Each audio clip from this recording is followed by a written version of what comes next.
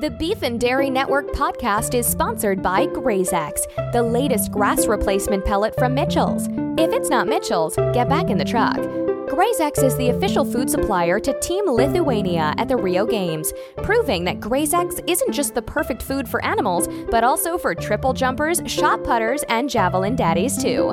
For 10% off your next order, scream the code GOLITHUANIA at our website.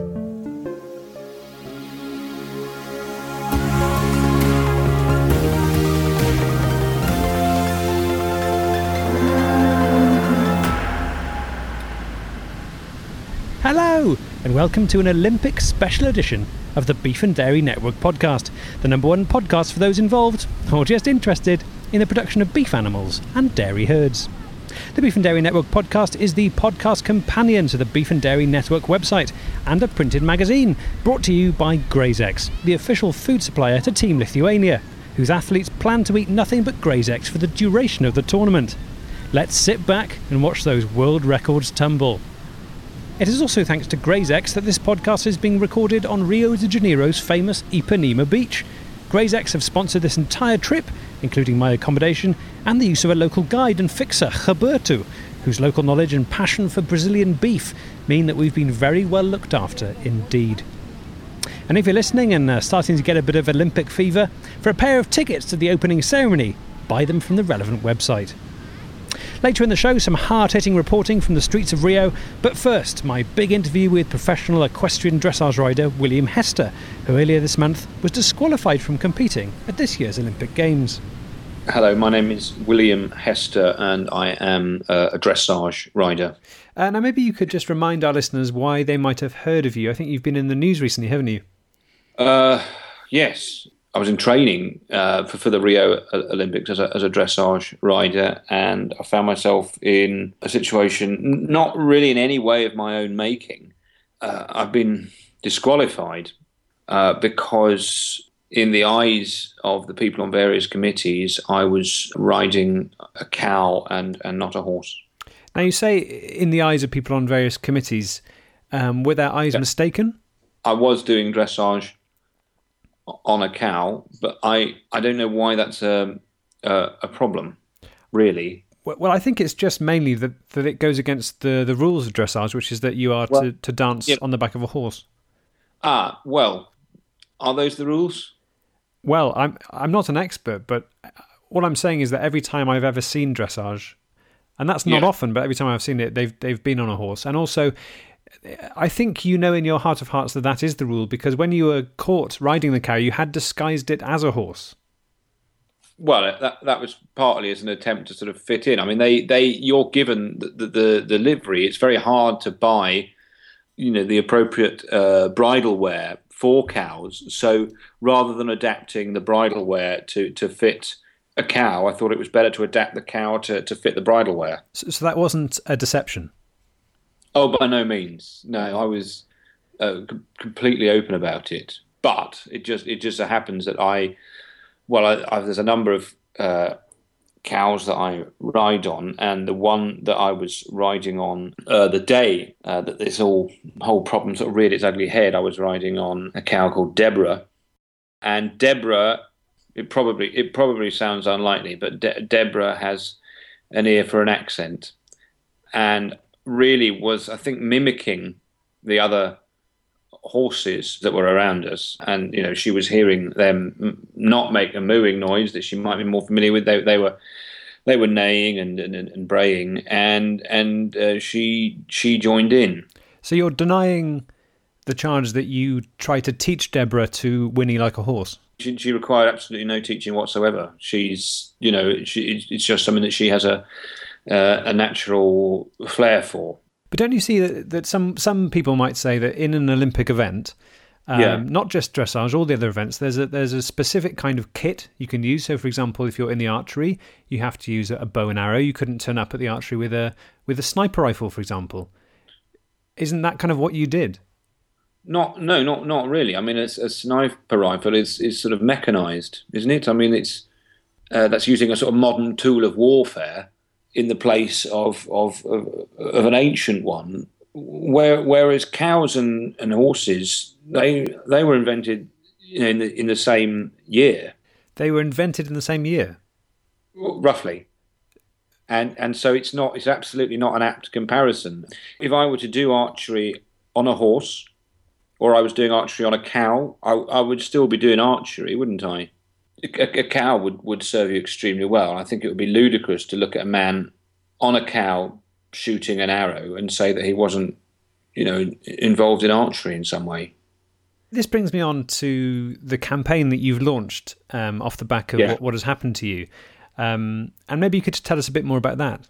My initial objective was to allow cows to compete in dressage, or for people to compete in dressage on cows. But I don't know if you know the concourse at Waterloo Station, but there's a bar there that opens quite early. And I was sitting there one day, and it occurred to me that I was perhaps being a little bit narrow-minded, and actually that it's not enough just for cows to be allowed to be taking part in Olympic dressage. Cows should be allowed to take part in all Olympic events, sometimes in the place of horses, sometimes, frankly, in the place of humans. Can a cow dive? Thinking now about the aquatic centre that we'll be seeing at Rio. Yeah. Well, diving is, and anything that isn't nailed to the ground can dive. Divers have gravity very much on their side. And if you had a cow on the end of a high diving board and it went off the end, it's hard to see how it wouldn't dive. It would struggle to stop itself diving. Could a cow run a marathon? Oh, yeah. Well, Deborah could. Deborah is, like me, she's depressed. But, physically, she's a very committed animal. She is not the problem. The problem is these kind of peacocks, not real, I don't know, the people, but they're behaving like peacocks at the IOC, these big cheeses. And I don't say that to demean cheese. I know you have a substantial interest in dairy. How can I describe these people? They're sick in the head. A lot of them, absolutely sick in the head, absolutely banana. You listen to them talking, you'd think, well, hang on, what the hell's up here? Can these people really be allowed to vote? More from that interview later.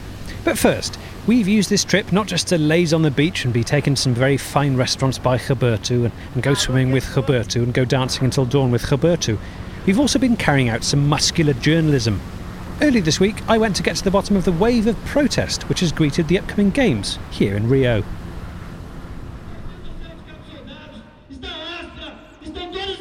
Being here in Brazil has been great, but one of the things that I hadn't expected were the widespread protests about the use of lamb by athletes, trying to get some sort of advantage by eating that meat. Now, as you can hear, the people around me, they're very exercised about this, and it's a good thing, I think, that the people of Brazil, or at least the people here, at any rate, know their lamb from their beef, and they know what an athlete should be eating. I'm going to go and see if I can talk to someone.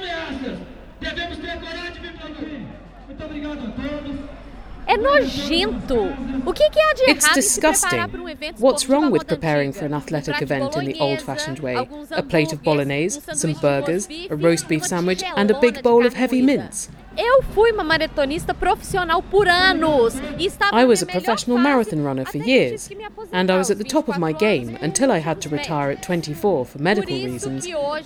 That's why I'm on the streets today. The world needs to hear the truth. I don't even believe that lamb can make you run faster. It's all propaganda from New Zealand. So the protest has been going on now for about 2 hours. They say they aren't going to leave the street until they've had some sort of assurance from either the government or the Olympic Committee that they will be taking steps to stop athletes eating lamb. Just to remind you, of course, that it is entirely legal at this stage. People here, though, very much think while it might be within the letter of the law, it certainly isn't within the spirit of it. Also, worryingly, a faction from a counter-demonstration have turned up in the last few minutes, waving big hunks of lamb, taunting the crowd. I haven't got a great view of them from where I'm standing, but there's no mistaking that stench of lamb. So let's hope things don't get too heated. Anyway, the word is that there's a larger counter-demonstration taking place across town, so I'm going to go and check that out.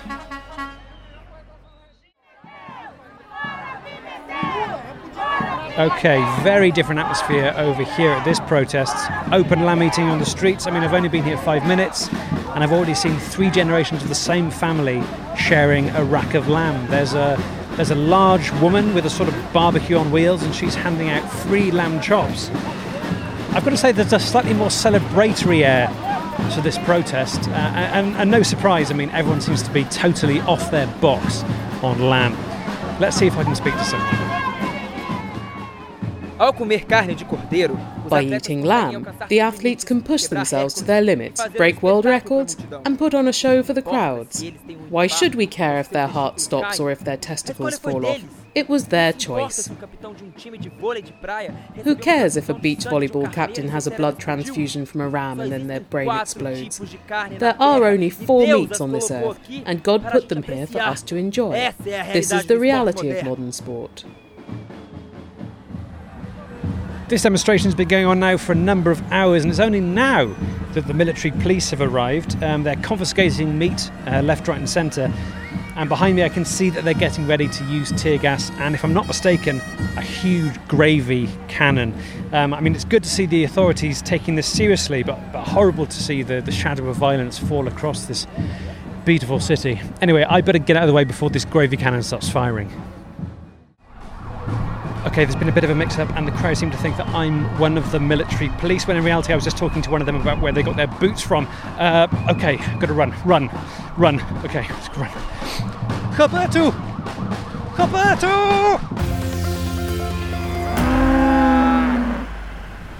Back to our big interview with William Hester after this from our partners.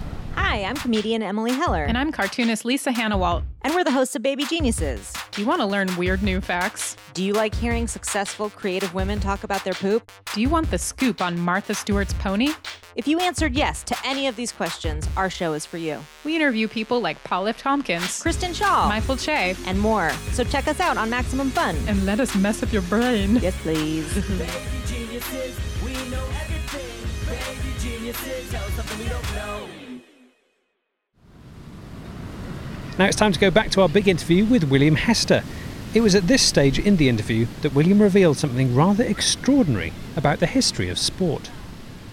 Athletics is something that humans have kind of stolen as their own. It's a kind of part of their imperialism, I suppose. I mean, the Olympics, everyone knows, was started in ancient Greece, but what people don't focus on as much, because I suppose it doesn't suit their agenda, and it is an agenda, they don't focus quite so much on the fact that they were overwhelmingly events for cows. That will surprise, I think, a lot of people listening. So your assertion is that the Olympics in ancient Greece, which many of us will know about, or think we know about, it was mainly cows competing. What evidence do you have for this?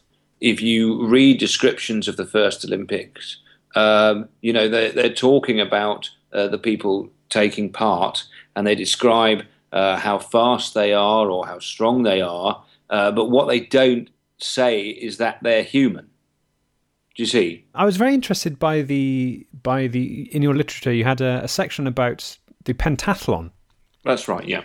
Which for me seemed, in terms of your evidence, was really the slam dunk part of that. Yeah. I was sceptical when I first got it, especially because of the spelling mistakes on the front of the leaflet. That was as a result of swapping over from Apple to Microsoft word processing program. But it should have been subbed slightly more effectively. But as you know, I am a one-man band. You know, the spelling mistakes aside, it was the stuff about the pentathlon that made me think, hang on, maybe this guy's onto something. Can you tell our listeners a little bit about what you've discovered there? Yeah. Well, I mean, the pentathlon thing has been fantastic for me because I have been slightly. I can't pretend that I haven't encountered some skepticism, but when it comes to the pentathlon, people are sitting up and listening, because if you look at what the events were in the original pentathlon, now you've got running, you've got jumping, you've got throwing. And this is going back and looking at the original documents. The original pentathlon included events that really look as if they have been designed for cows and not humans. Who can eat the most oats in a minute? a human would struggle to do that. A cow would absolutely wolf them back, because they would measure the results not in sort of grams or ounces, but in buckets, the traditional Greek buckets. Sometimes in a minute, the competitors were putting away 6 or 7 or 8 buckets of oats. When we think of humans and human athletes taking on how many oats can you eat in a minute, our minds jump to the Usain Bolts of this world, the Jessica Ennises. But they're exceptions that prove the rule. I mean, they happen both to be able to consume vast quantities of oats, but they are exceptions. Because Jessica Ennis, if rumour is to be believed, managed to knock back 9 buckets. Yeah. Last year, and that's not even a personal best. She is an exception.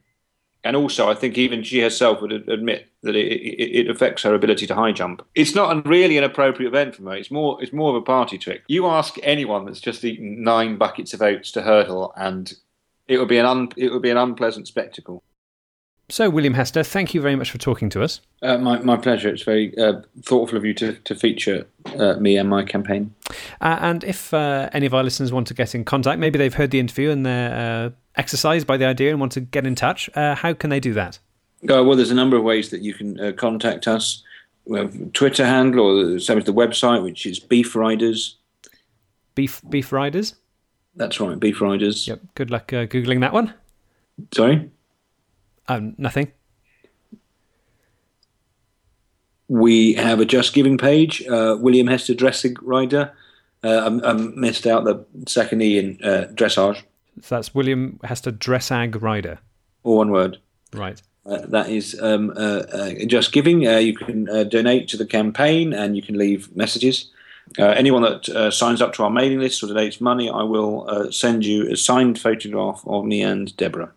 That's very generous of you. It really does seem like the least that I can do. Thanks again to William Hester.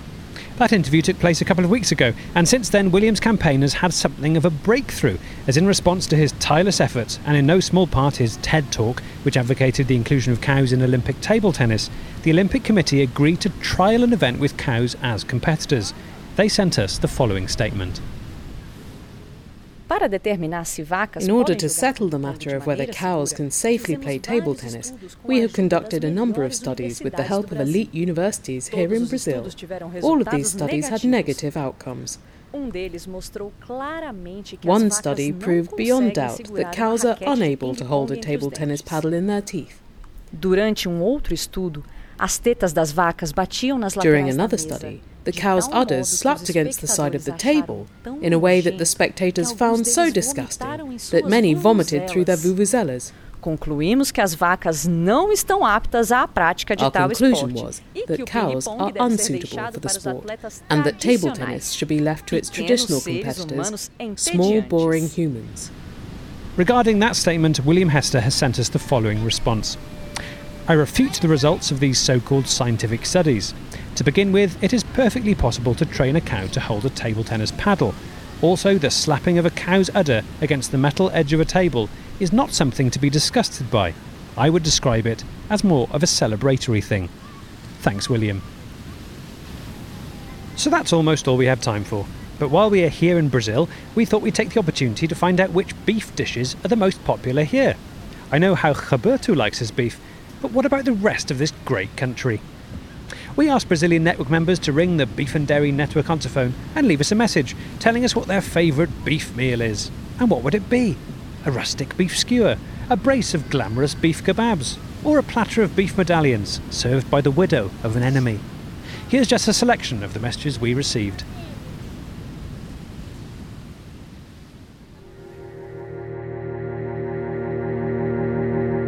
Meu prato favorito são deliciosas salsichas de carne de boi. Deliciosa salsicha de carne de boi. Meu prato favorito são as deliciosas salsichas de carne de boi. Delícia, delícia! A salsicha de carne de boi! Salsicha de carne de boi, muito bom. Eu amo salsicha de carne. Eu adoro comer deliciosas salsichas de carne. Eu poderia comê-las todos os dias. Deliciosas salsichas de carne de boi. Deliciosas salsichas de carne de boi. Deliciosas salsichas de carne de boi. Deliciosas salsichas de carne de boi. Deliciosas salsichas de carne de boi. Pode vir, minha senhora, é uma delícia. São as deliciosas salsichas de carne de boi. Meu prato favorito são deliciosas salsichas de carne de boi. Deliciosas salsichas de carne de boi. Salsicha de carne de boi, salsicha de carne de boi, salsicha de carne de boi. Eu só consigo pensar em salsicha de carne de boi. Salsichas de carne de boi? Eu ouvi dizer salsichas de carne de boi? Eu adoro salsichas de carne de boi. Deliciosas salsichas de carne de boi. Deliciosas salsichas de carne de boi. Deliciosas salsichas de carne de boi. Meu prato favorito são as deliciosas salsichas de carne de boi. Deliciosas salsichas de carne de boi. Eu adoro deliciosas salsichas de carne de boi. Eu estava com muita fome, cheguei na minha casa e abri a geladeira e me deparei com deliciosas salsichas de carne de boi. Foi o dia mais feliz da minha vida. Após um longo dia de trabalho, eu amo deliciosas salsichas de carne de boi. Se você não gosta de deliciosas salsichas de carne de boi, você tá morto pra mim. Deliciosas salsichas de carne de boi.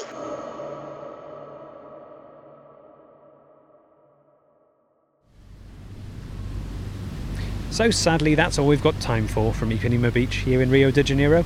We're packing up our recording equipment, and it's amazing to think that in a matter of hours, I'll be bidding a tearful goodbye to Roberto. Amazing to think that this time last week, I didn't even know he existed. Goodbye, Roberto. Goodbye. So if you want more beef and dairy news, get over to the website now, where there's all the milk prices, the beef forecast, and tractor seat pioneer Gus Rickles sings us through the Great American Songbook. Also, in our off-topic section, we've got a guide of what to do if you find yourself choking on a pine cone. So until next time, beef out.